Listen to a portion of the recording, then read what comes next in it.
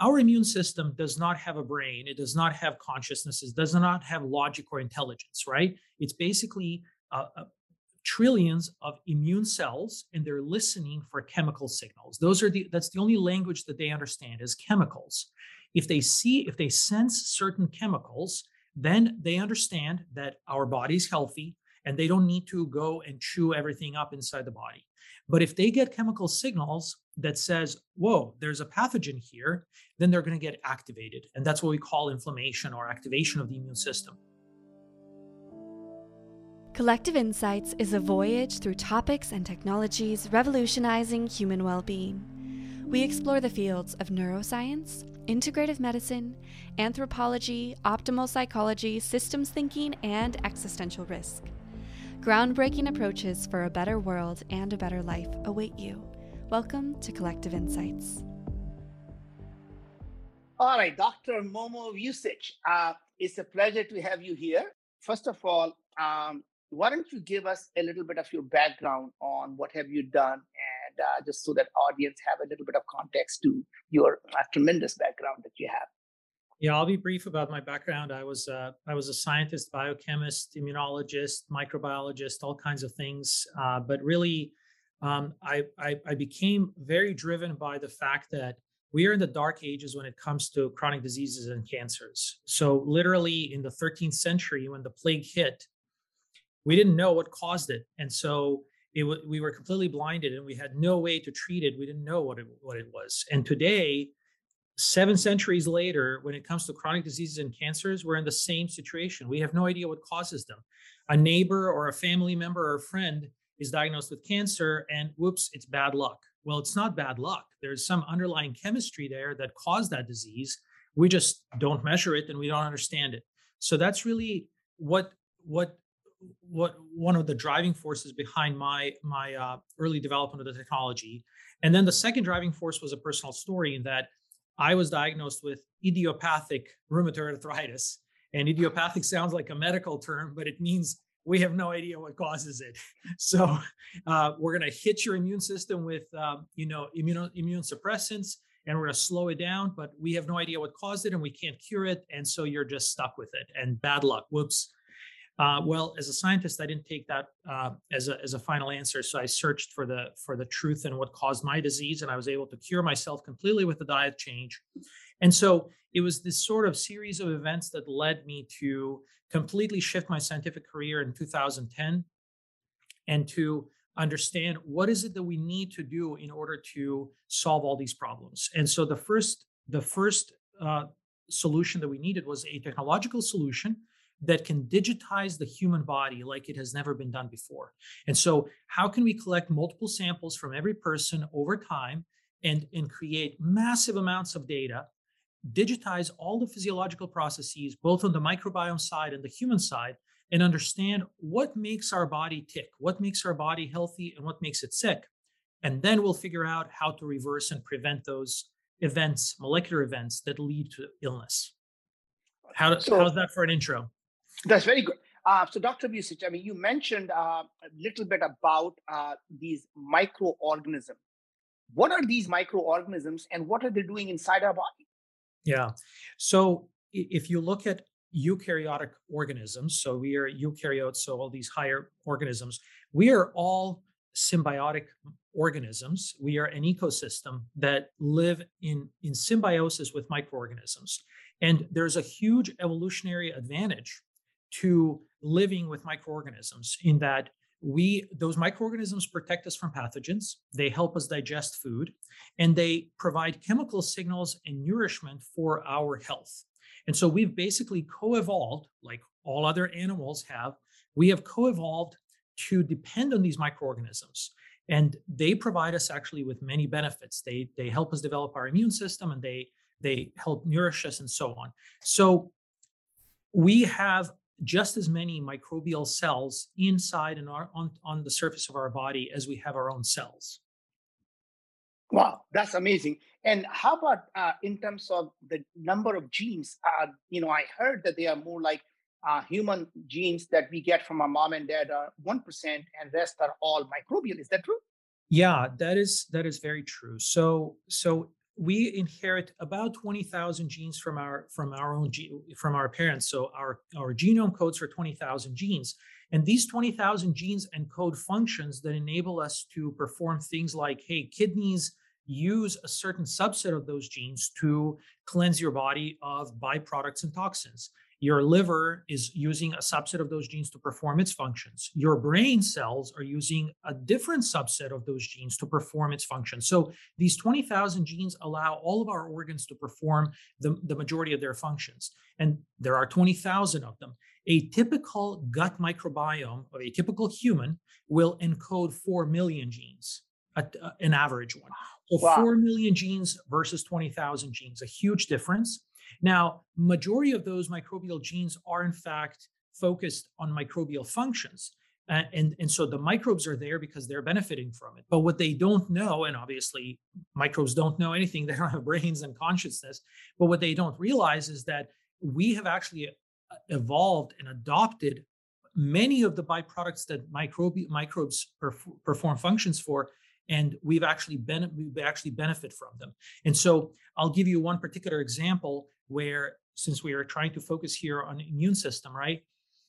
Our immune system does not have a brain. It does not have consciousness. It does not have logic or intelligence, right? It's basically trillions of immune cells, and they're listening for chemical signals. That's the only language that they understand is chemicals. If they sense certain chemicals, then they understand that our body is healthy and they don't need to go and chew everything up inside the body. But if they get chemical signals that says, whoa, there's a pathogen here, then they're going to get activated. And that's what we call inflammation or activation of the immune system.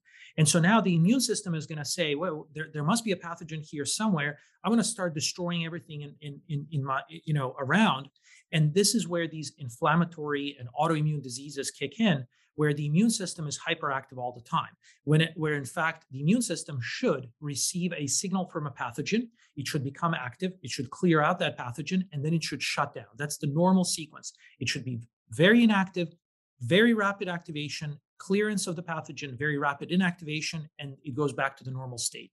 Now, the challenge today, and one of the biggest problems, is that the signals from the microbiome that normally regulate this immune system activity, 70% of the immune system is in the intestines, listening for the chemical signals coming from our food and our gut microbiome. So that's the majority of the immune system, of course.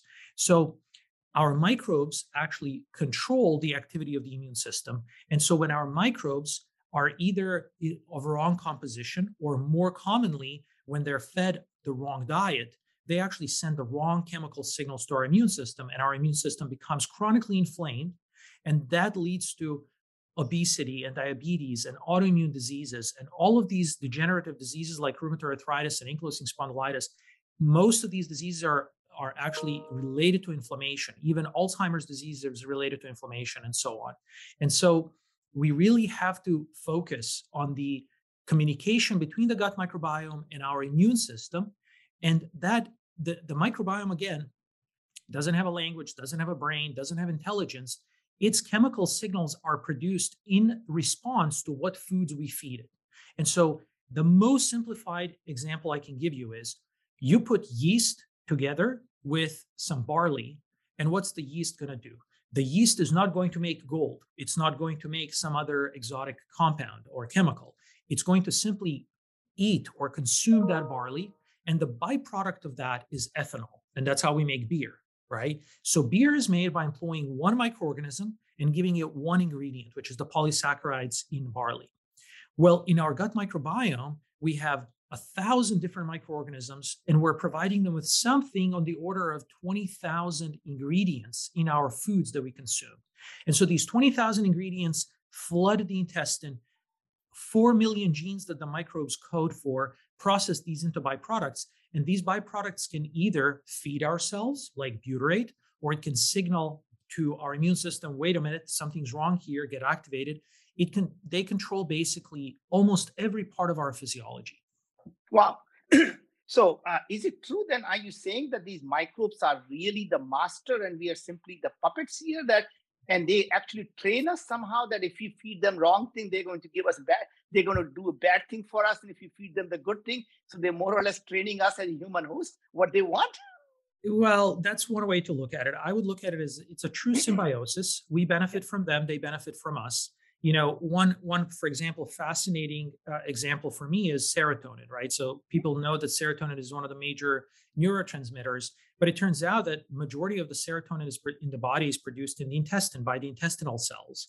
And in fact, if you have an animal that does not have the gut microbiome, these are called germ-free mice. Their intestinal cells do not produce serotonin. So they have evolved to not produce serotonin on their own. However, so what stimulates serotonin production in the gut? It's the microbiome. Now, why would the microbiome, stimulate production of serotonin, a very important neurotransmitter in humans? Well, it turns out that many of the microbial members, many of the bacteria that live in our intestines, they can also live in soil. And so they have a certain number of genes that enable them to live in soil and the intestines. And they have to turn on certain genes in soil in order to survive there. And they have to turn on certain totally different genes in the intestines in order to survive there. So because they don't have eyes, they don't have ears, they don't know, they can't see where they are, they again have to use this chemical communication. So these bacteria will produce small molecules that basically are released in their environment. And those small molecules stimulate serotonin production in humans. When serotonin is produced by the human, it's also released inside the gut. And now the bacterium senses that serotonin and says, aha, I must be in the intestine because nothing in the soil can produce serotonin. So the bacteria is using our serotonin production pathway as sort of a pinging system, like an echolocator that says, whenever I produce this small molecule, if the return signal is serotonin, I know I'm in the gut, and therefore I'm going to be producing these genes, and that's how I'm going to survive. If I don't get serotonin back, that means I'm in soil and I'm going to live in soil. How cool is that? Well, that's very cool. That's like a GPS locator. So they actually are using the human body as trying to figure out this from the satellite where they are, right? So human Exactly. body is their Exactly. satellite, right? Exactly. Let's just step back for a second here because I think this topic is very fascinating. Would you say that even the aging is a chronic disease and we don't really have to age because we both know people when they are even 60 or 70, they still perform as if they are still in their 30s or 40s, right? So Yeah. how is it that happens to be Yeah. that happens, right? I know. I mean, look at you. You're in your 60s chronologically, but you're like a 25-year-old mentally and physically amazing.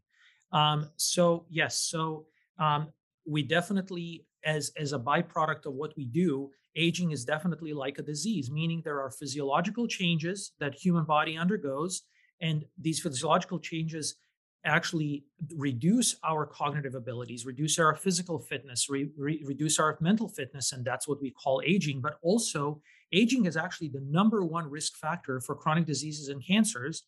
Also, aging turns out to be the number one risk factor for infectious diseases such as COVID, such as flu, right? So the number one risk factor for COVID deaths is the age. But And the you would same argue that even death, I mean, dying, in fact, aging is a very good predictor of death either, also, right?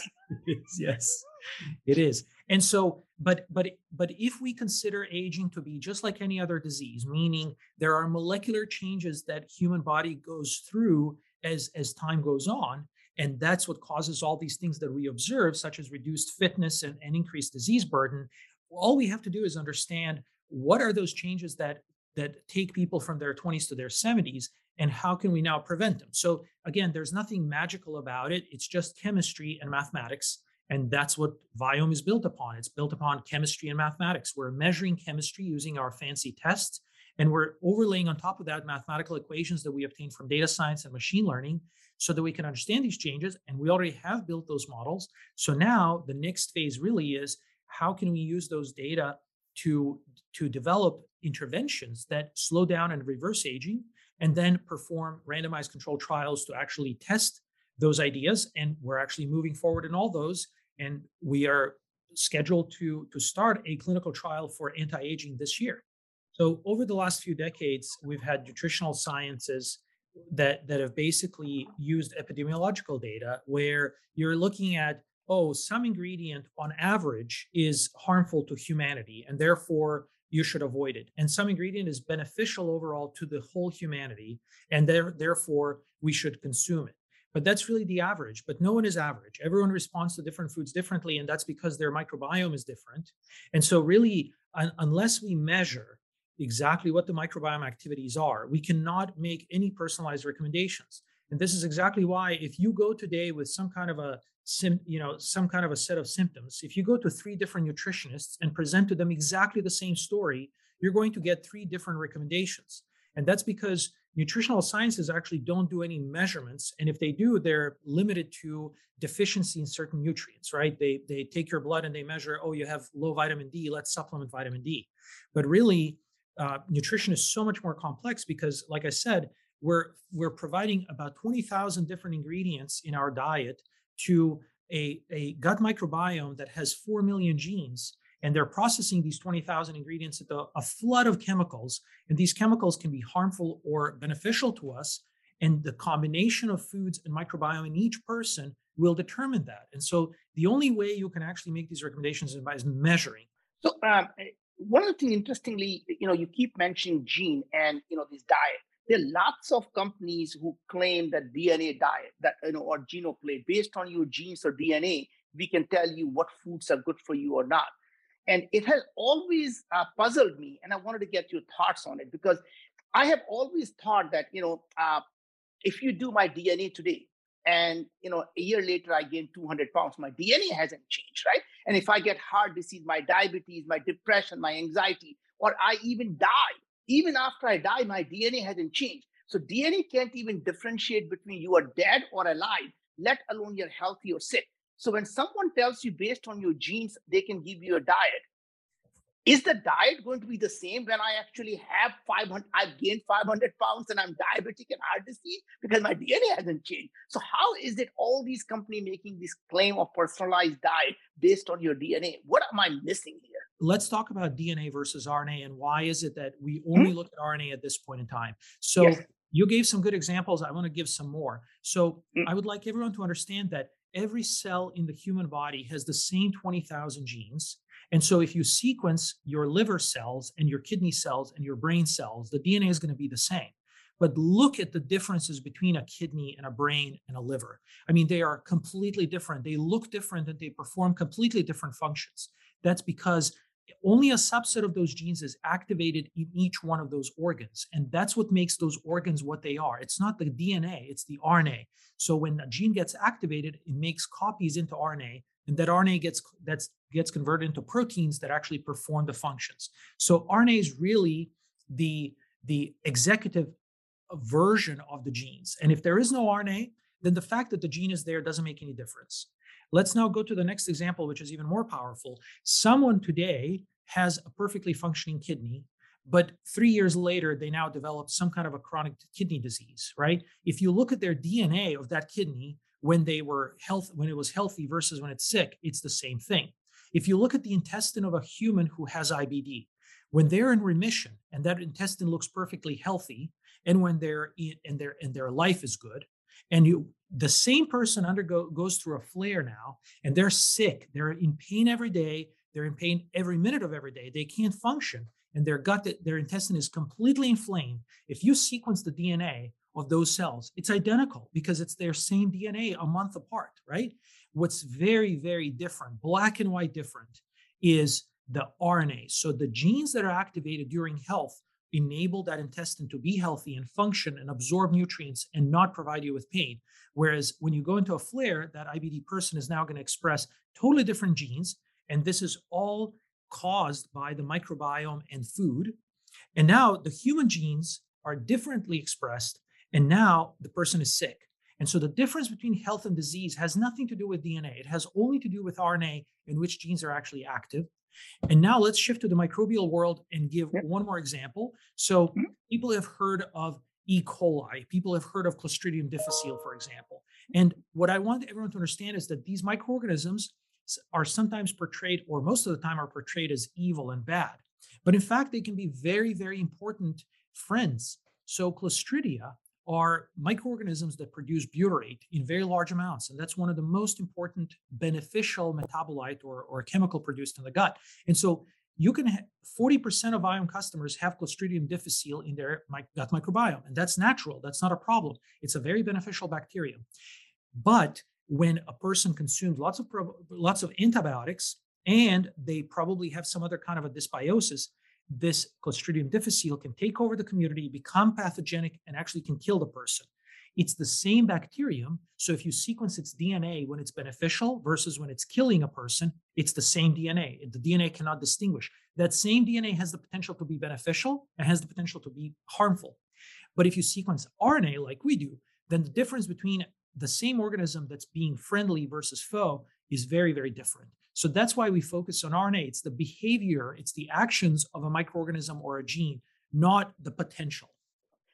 I'm going to switch a little bit here. So let's focus on inflammation and a chronic inflammation.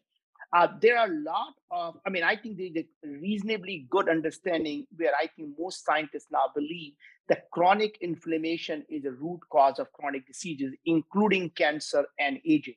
Now, what causes the chronic inflammation? And when there is a chronic inflammation, what can one do about it? Yeah. And how does it relate to cancer, aging, and other things? Yeah. And also how microbes relate to immune system and also cancer. Yeah. So immune system, obviously, the primary function of the immune system is to keep microbes outside of our body, right? That is it. And so it has to distinguish what is something that's going to harm us and kill us versus everything else. And everything else includes our own protein. So it has to recognize self. And so when someone develops an autoimmune disease, that means that their immune system has now shifted from attacking the pathogens to attacking self. Let's talk about inflammation. So inflammation is very, very important because inflammation in the gums and in the gut can lead to leaky gums and leaky gut, which now enables the microbiome from oral cavity and from in the intestines to leak inside the blood. And then the inflammation of the blood-brain barrier can now allow microorganisms to actually go into the central nervous system. And then inflammation, systemically speaking, for example, CRP is a great marker of systemic inflammation, leads to basically destruction of all organ systems. So for example, when we talk about cardiovascular disease, we're talking about the inflammation at the artery walls, right? When we talk about IBD, we're talking about inflammation at the intestinal walls and so on. When we talk about rheumatoid arthritis, so any kind of a joint problem, that's inflammation in the joints. And that's either autoimmune or it's actually due to some other activities. And so, for example, my rheumatoid arthritis and ankylosing spondylitis came from immune system reacting to food ingredients. Many other people develop these reactive inflammatory diseases due to molecular mimicry. And a molecular mimicry is where a microorganism that's present inside of them provides some kind of a protein, expresses a protein or activates a gene that's very similar to our own gene. And now the immune system gets confused.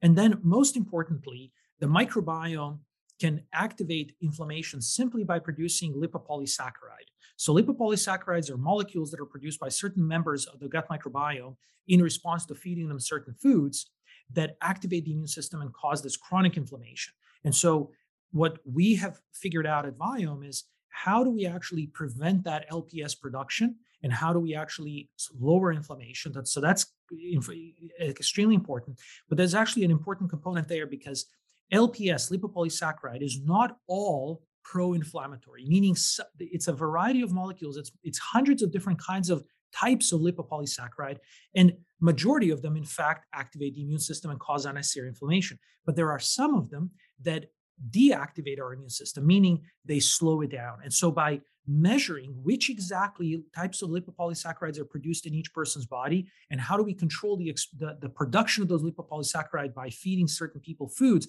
we can actually modulate the functions of the microbiome and modulate the inflammation in the human body, which is really phenomenal.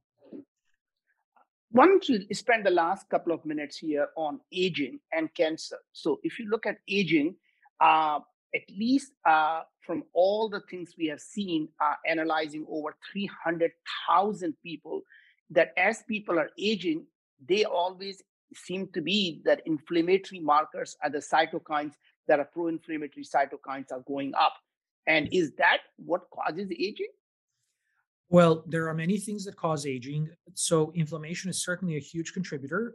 Also, reduction in T cells is a huge contributor, and that makes it. But what causes the reduction in T cells? Is it inflammation or something else?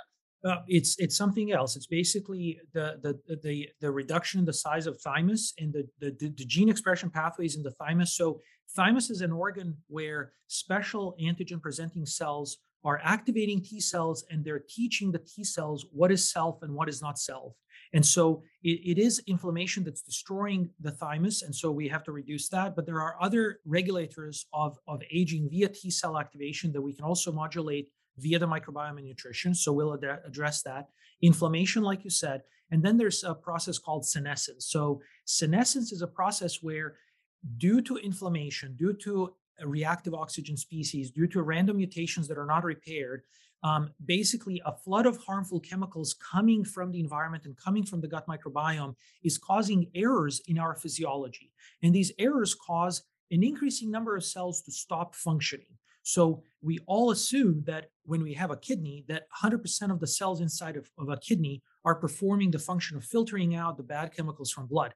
But as we age, the percentage of kidney cells that are senescent or they stop functioning increases, and eventually the kidney fails and the person dies, right? That's one of the reasons that a person can die. So when we talk about the immune system issues such as reduction in T cells and inflammation, we're talking about the senescence of the immune system. So as we age, there are more and more errors introduced in the immune system. And so one of our big efforts at Viome is to actually, because we're doing the blood test, we're understanding how the senescence of the immune system affects aging and how it affects all other organ systems. And therefore, our first efforts will be at reducing the senescence of the senescence of the immune system to slow down and prevent aging. What is the microbiome's role in cancer? Wow. That's a huge topic, but let me summarize it. So, what we've realized now in the last few years is that the microbiome readily crosses into the bloodstream and then gains access to all the organs via leaky gut and leaky gums. What we have also now realized is that the microbiome is actually an integral part of every solid tumor in the body. So every time a solid tumor is biopsied, there's microbial components in there. And someone would ask, well, why? Why is that? Well, microbes, right? Bacteria, fungi, and so on, they want to survive. So if they find a way into a tissue, the immune system will come chase after them and try to kill them. So it is in microbiome's interest to find a place, a safe place, which happens to be inside certain stem cells or certain cancer cells that are starting to form cancer that normally the immune system recognizes and cleans them out. So there's something called immune surveillance where billions of our cells are turned into cancer every day, but the immune system comes and kills them. But if a microbe comes inside of a cancer cell and says, hey, I want to survive here, they can express certain signals on the surface of those cells that say to the immune system, hey, there's nothing here, don't worry about it. And so now they can actually create an immunoprotective area where the immune surveillance no longer works. And that's what stimulates the onset of cancer and later progression of cancer and spread of cancer to other sites. And so the microbiome can actually actively promote carcinogenesis and can actively protect cancer from the immune system and also immunotherapy. And so the microbiome plays now a critical role in the onset of cancer, progression of cancer, and spread of cancer. But not only that, the microbiome, remember the gut microbiome, even without actually entering the human body, because it regulates our immune system, it can weaken our immune system and not really enable it to do immunosurveillance and kill cancers, or it can actually stimulate our immune system to be very healthy and very strong and to perform immune surveillance and kill all the cancers. And so now we have two reports where people who are undergoing immunotherapy for melanoma, if they do not respond to immunotherapy, but another person from that clinical trial responds, all the doctors did is they swapped poop from the responders into non-responders, and now they turned non-responders to immunotherapy into responders. So they're the same person, they're eating the same food, they're doing the same thing. All they did is they received poop from a person who responded, and now they become responders. That's unbelievable, basically, that the entire function of the immune system is so regulated by just the gut microbiome that's found in the intestines. Wow, unbelievable. Now, in the last 2 minutes here, Dr. Vucic, what will be your prediction for the next decade or so if you were to look in 10 years from now? where do you see what I mean as a big picture from the humanity perspective and for Wyoming both? Yeah. So just a reminder that our mission is to eradicate all chronic diseases and cancers, and that will happen over a period of a few decades. So we are attacking now what we call the low-hanging fruit. And so within the next decade, we are going to focus heavily on gastrointestinal diseases. So we're talking about IBS, IBD, SIBO, gastrointestinal cancers, GERD, and so on. And we're going to focus on metabolic diseases. So this is obesity, type 2 diabetes, fatty liver disease, and so on. And then we're going to focus on cognitive diseases, specifically on Alzheimer's and mild cognitive impairment. And so those three big groups of diseases, I think that in 10 years, for the most part, we will understand exactly what causes them, and we will be able to prevent those events from taking place, which means that we will have very, very good preventative strategies for that whole spectrum of diseases. And we will already start working on the others. It's not like we're going to ignore the others. We're working on all of them. But after that, the rest of the dominoes will start falling. Well, here's my prediction, Dr. Vujicic, that I think within a decade, we as humanity would get rid of cancer. That means we'll be able to prevent the cancer from happening or early diagnose them while they are still curable. And to me, that will be a great day for humanity. And let that be the last word here, so that one day we can hope that no one will ever get sick and the billions of people on planet Earth can live a disease-free life. And we can all essentially be proud of it, what we have done at Wyoming and what we together as humanity can achieve. And I'm so glad that you and I are part of that mission. And one day we're going to look back and say what we have created. So Dr. Vujicic, thank you very much for being part of this series here and looking forward to continuing to work on that mission. Thank you, Naveen. Thank you.